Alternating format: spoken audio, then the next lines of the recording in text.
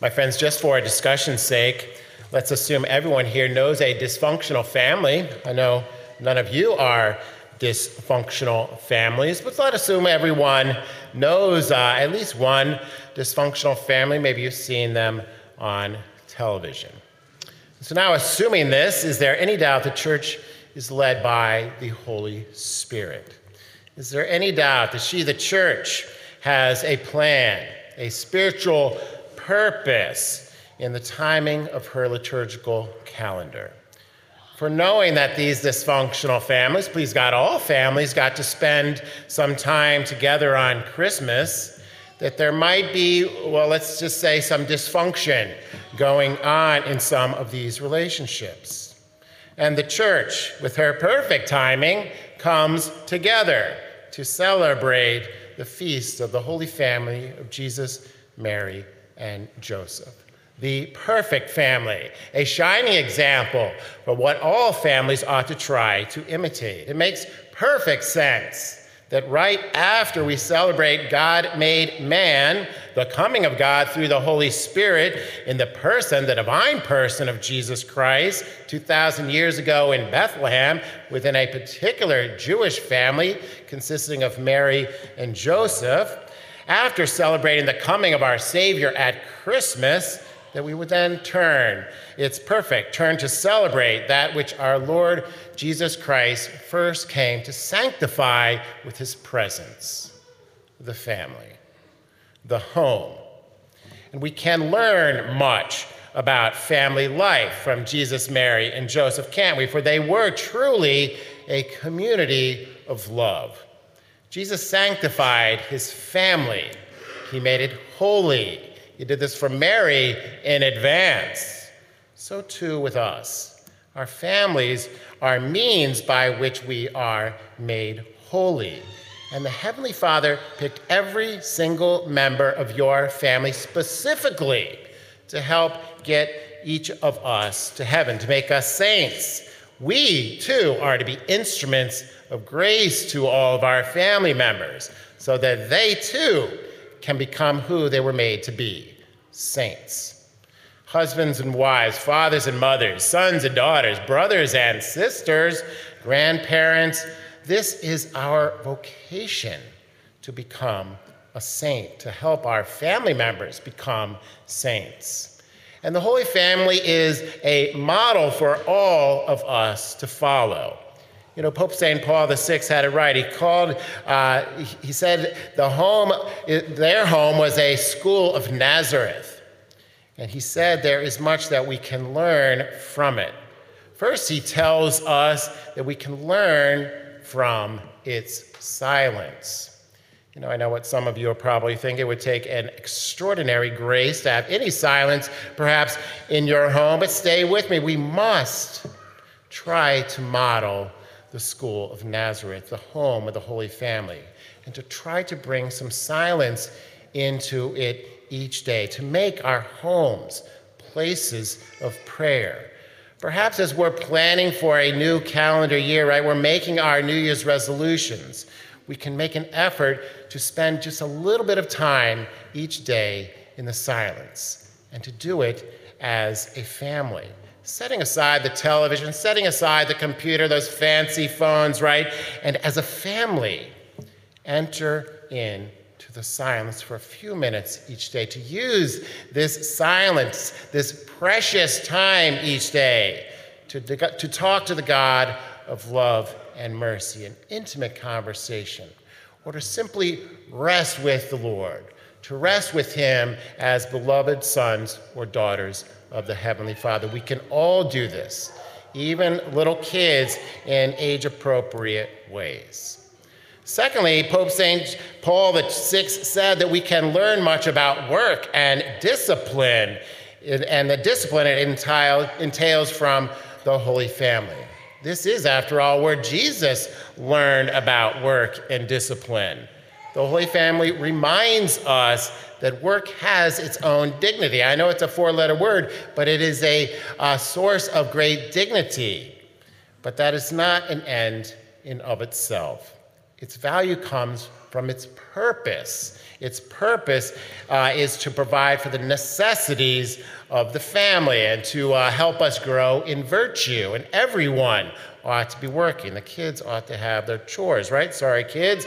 And whether it's paid or unpaid, it is a source of growth for us in regards to helping us grow in virtue as we provide for the necessities of the family.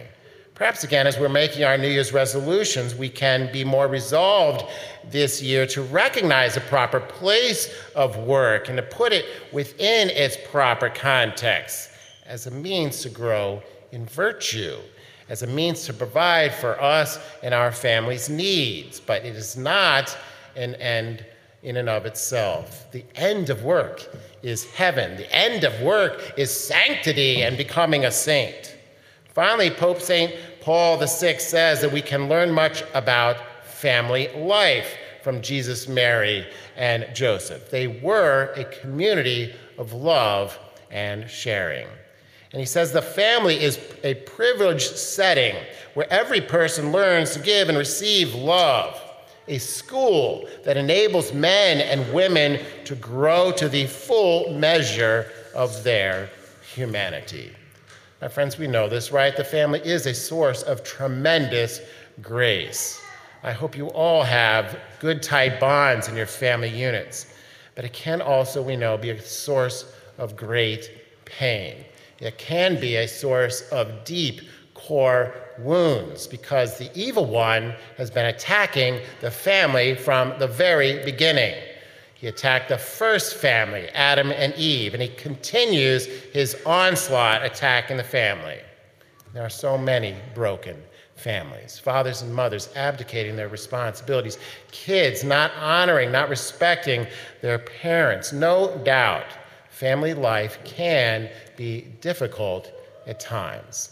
And so we need to double our efforts in recognition that some families are not perfect. We need to run to Jesus, Mary, and Joseph. We need to lean upon the Holy Family. We need to ask for the grace to make our families holy too, to seek the grace of the Christ child for forgiveness, to seek the grace of the Christ child for healing, to ask Mary and Joseph, powerful intercessors, for the grace to model our families, our family life after their holy family. And we turn to the Lord in recognition that we cannot do this without him. We cannot have the peace we desire for our families without the divine life living within us. We cannot do this without grace. And Abraham, our father of faith, is a perfect example. It seems in year B, we're given the option, right, to go through 3 of the readings had to do with his story. It seems perhaps an odd sort of selection compared to what we get in years A and B, which speak more directly of the family unit. But Abraham shows us, or God shows us through Abraham, that God is intimately involved in each conception. He's intimately involved in leading the family. And and I can't help but think of Abraham. I think of when I used to go out to visit my geothermal plants out in California. 2 were out in the desert, very remote area. 3 were in a beautiful mountain setting. And I can't help but think of Abraham in this scene in the first reading where he enters into the covenant, that kinship bond with the Lord, that permanent bond of faith. The Lord calls him out of the tent. Abraham's having a little crisis of faith, it seems, and he had having a little problem, struggling a bit, trusting in God's plan. He had promised him that he would be the heir of that he would have an heir, and he would be the father of this great nation, and he's not seen its fruit yet. So the Lord in the desert calls him out of the tent and said, I invite you to look up into the sky and just imagine, if you will, the number of stars up there is the number of that your inheritance will be. Every time I went to visit my power plants, I would love to go just take walks late at night. When you're away from the city lights, the light pollution, if you will, you can see literally millions and millions of stars. And I could imagine Abraham coming out of his tent and seeing and being able to make that act of faith because he could see a visible sign of what God had intended for him. But you know what? That's not what's going on here in the first reading, is it? We don't get the whole reading. It gets chopped off and skipped a number of verses, including verse 12, which says, "The sun set and it was dark." In other words, the Lord called Abraham out of the tent in the middle of the day when the sun was shining brightly overhead. And when he was asked to look up into the sky and to see how many his descendants would be by counting the stars, he could see only one. He could see the sun. He was called to keep his eye always on the S-O-N, to make that great act of faith, trusting God's plan for him and his future family. He is our father of faith, and he's a beautiful example for all of us. This is important.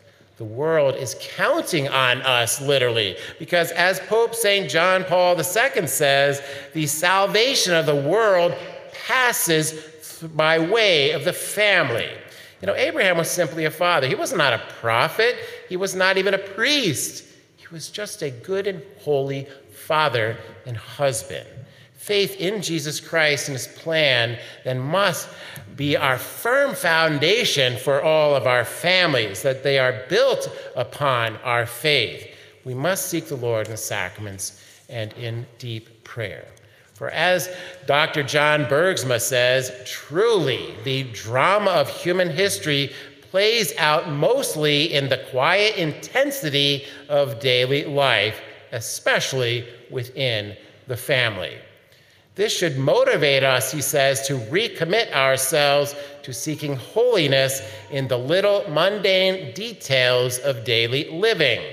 Because so often it is from those small acts of faith in pursuit of holiness that great acts of salvation are conceived and grow.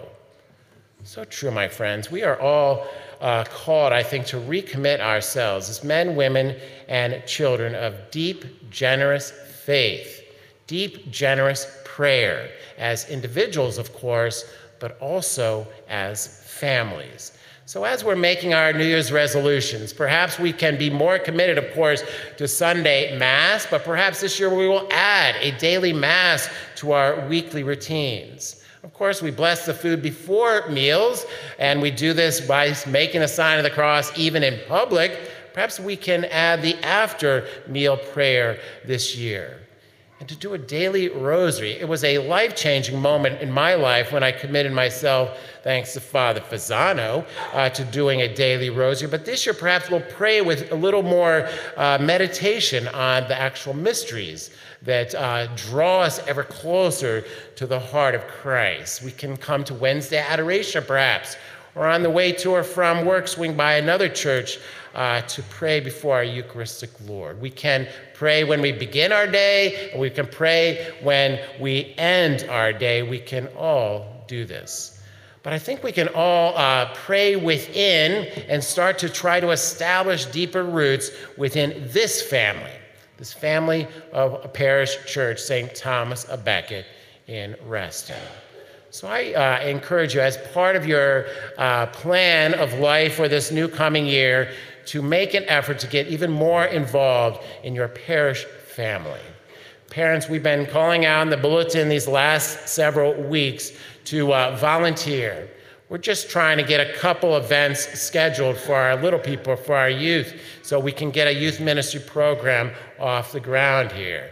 Sign up. Just send me an email and we'll get some things scheduled. The seniors, we have regular activities for y'all. It's going awesome. For the women, we have Walking with Purpose. The guys, we have Brothers Beckett and the Knights of Columbus, of course. We are launching our young adult ministry on Saturday with a barbecue. There is a lot going on, many ways for each of us to come together as a parish family and feed ourselves, feed our families with the truth, beauty, and goodness of our faith.